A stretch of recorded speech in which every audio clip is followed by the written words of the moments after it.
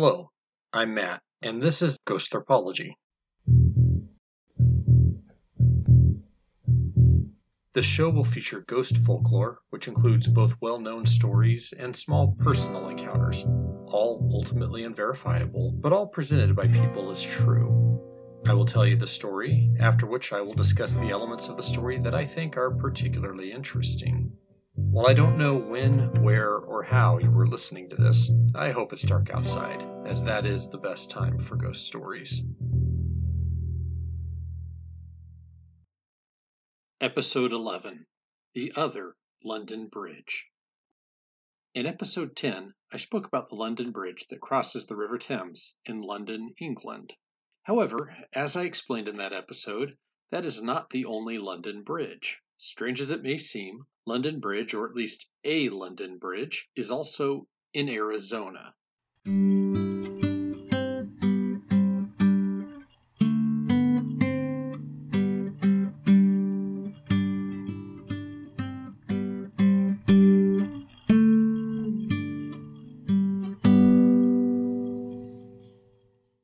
In the 1960s, it became clear that London Bridge in England was no longer sufficient to its purposes. Increased vehicle traffic, heavier vehicles, and an expansion of the bridge itself proved too much for the foundations, which had begun sinking into the silt at the bottom of the Thames. Rather than simply demolish the bridge, a decision was made to auction it off. The bridge was purchased by Roger McCulloch, who intended to use it as the centerpiece in a housing development and tourist attraction at the artificial Lake Havasu, a location along the Colorado River on the border between California and Arizona. The reconstructed bridge was opened on October 10, 1971, with a flamboyant celebration that involved everything from skydivers to a recreation of the feast served to King William IV at the 1831 opening of the bridge in London. McCulloch, whatever else you may say, was no skinflint, and he liked to put on a good show. Ghostly happenings were reported as early as this ceremony. According to some witnesses, a man and a woman, both dressed in Victorian clothing, were seen walking along the bridge. One witness said that she had assumed that the two were actors hired to take part in the festivities, only to find out later that no such actors had been hired or requested.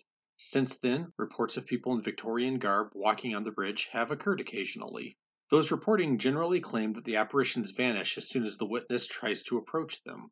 Two other apparitions that are occasionally reported include a British police officer in the well-known Bobby uniform that appears to be on patrol, and a woman in a black dress, sometimes seen on the bridge at night. Also, drivers crossing the bridge at night report seeing dark phantoms hovering above it. Disembodied screams are often reported on and near the bridge. There are also reports of visitors being pushed by invisible forces and witnessing glowing globes move across the bridge. Enthusiasts of electronic voice phenomenon, or EVP, wherein it is claimed that the voices of spirits can be captured on audio recordings despite not being heard by the person making the recordings, claim to have captured ghostly voices while on or near the bridge. And, of course, people attribute many of Lake Havasu's boat crashes to the supernatural influences of the bridge.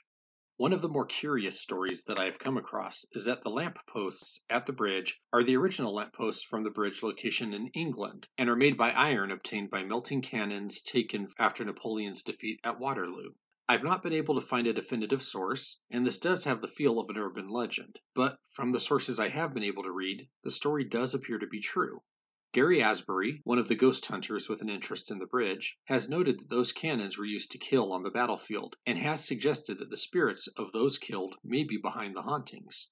How battlefield deaths would relate to Victorian couples and urban police officer spirits is a bit beyond me, but perhaps he's referring to the less distinct elements of the haunting. Of course, the Travel Channel show Ghost Adventures reached the rather odd conclusion that the ghosts were present because of skeletons embedded in the bridge, which seems like a bit of an odd claim given both that the bridge was built in the 1820s and 1830s in London, a time when bodies were generally not interred in bridges, and that it was disassembled, at which time you would expect any skeletons in it would have been removed, and then moved and interred elsewhere. Also, the only sources I can find for this claim are from the Ghost Adventure show itself, or those referring to the show. So, maybe there were human remains within the bridge during the 19th century, but I'm skeptical of that, and even more skeptical that they are still in the Arizona bridge. Back to Gary Asbury. He is also reported as saying that he suspects that the ghost of Jack the Ripper is associated with the bridge. hypothesizing that the infamous 19th century murderer may have used a service entry on the bridge to elude police. Which, while no less plausible than some other ideas I've heard about how Jack the Ripper managed to evade justice, nonetheless strikes me as simple speculation. He cites a blurry photo of a shadowy, human-like figure that his son took and indicates that it could be anyone, but might be Jack the Ripper.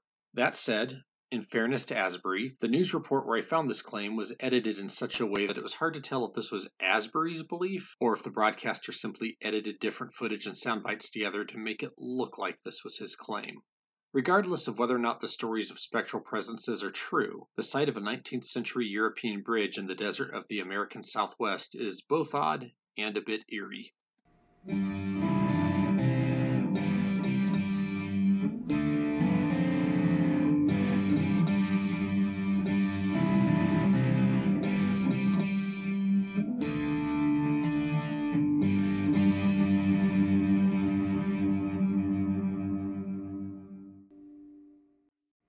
Commentary. Robert McCulloch was reputed to be both an eccentric and something of a marketing genius, and when he went big, he went really big.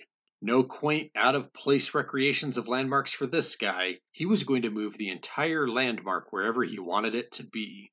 When the sale of the London Bridge was announced, he made the purchase, and he had the materials from the dismantled bridge delivered to the location of Lake Havasu City, his planned retirement community in the Mojave Desert. A reinforced concrete bridge was constructed in the shape of the 19th century London Bridge, and the masonry from the London Bridge was painstakingly arranged on the concrete bridge's exterior to replicate the appearance of the bridge that had stood on the Thames. So, technically, this is not the same London Bridge that stood in London, but rather a new bridge clad in material from the original bridge. The bridge connects an artificial island in the artificial lake to the city.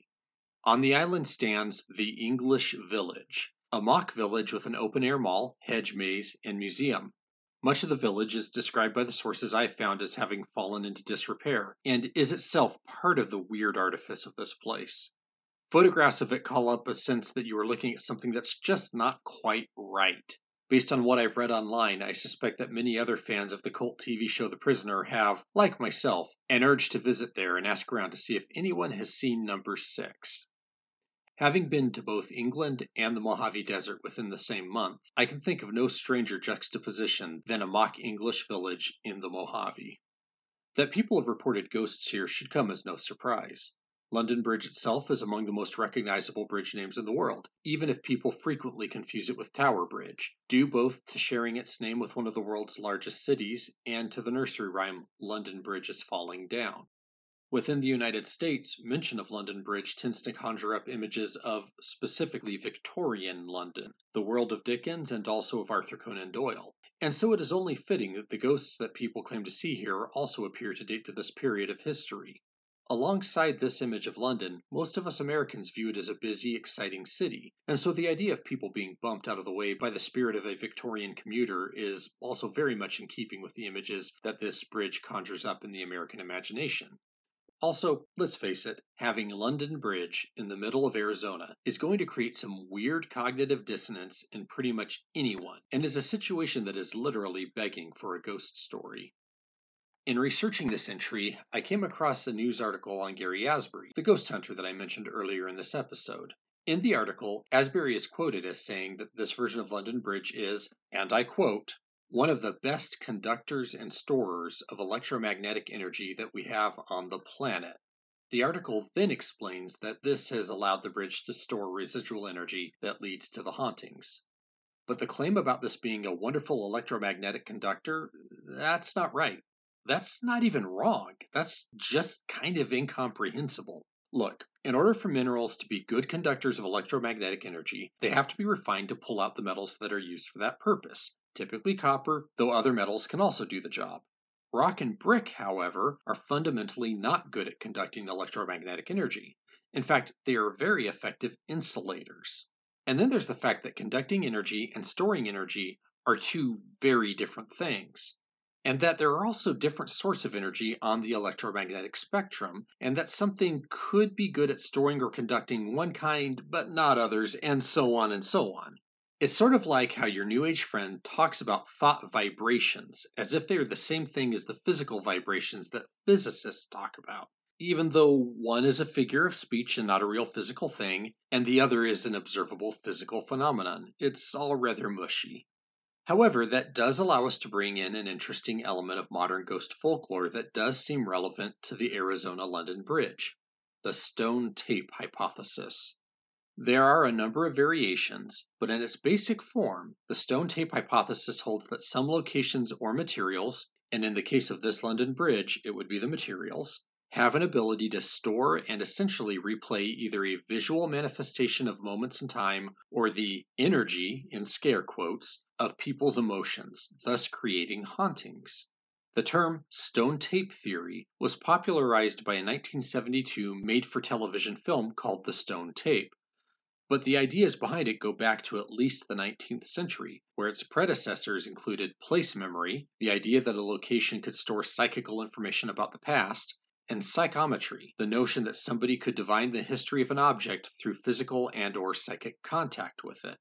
Again, this posits that the activities of people, animals, or events in the past have a form of energy that can be stored, and that the material of the bridge has the ability to store it, and that there is a mechanism by which it can be replayed.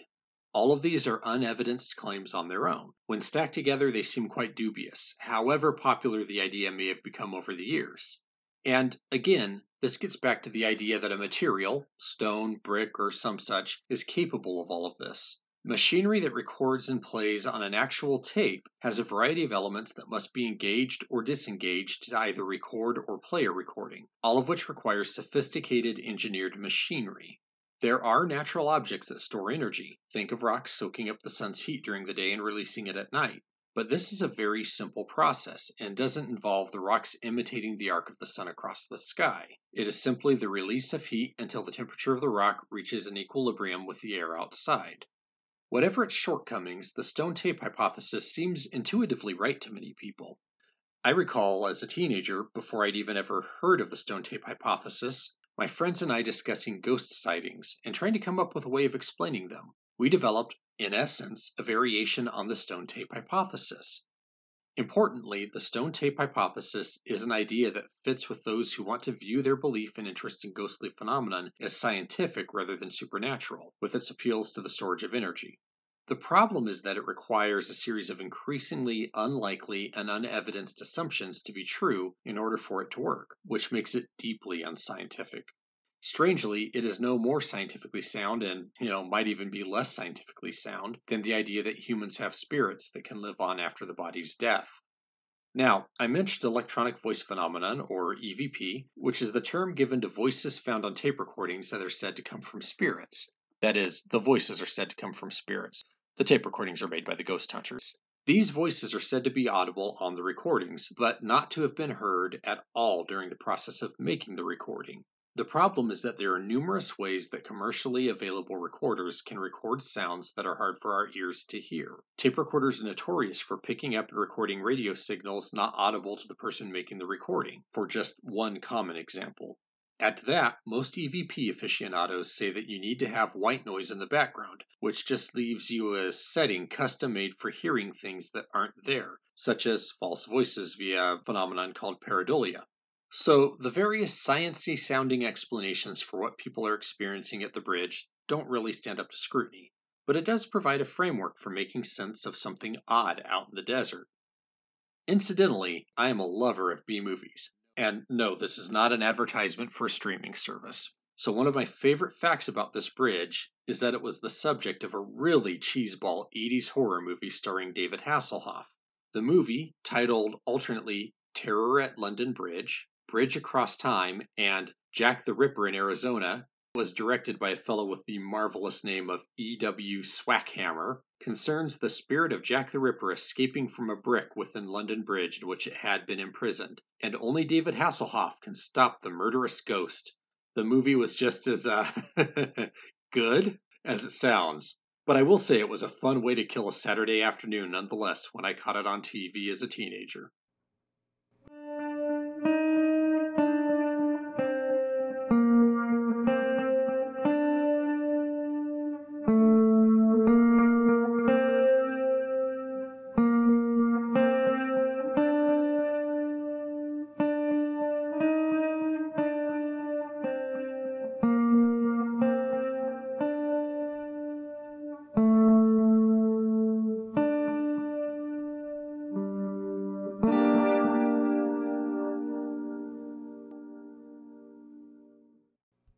Thank you for joining me.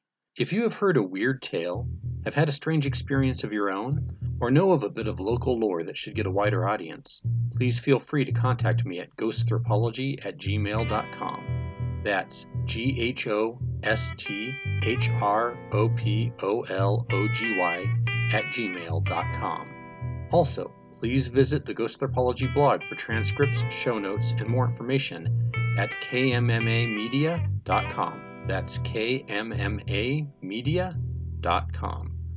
Until next time, have a wonderfully spooky night. Spooky.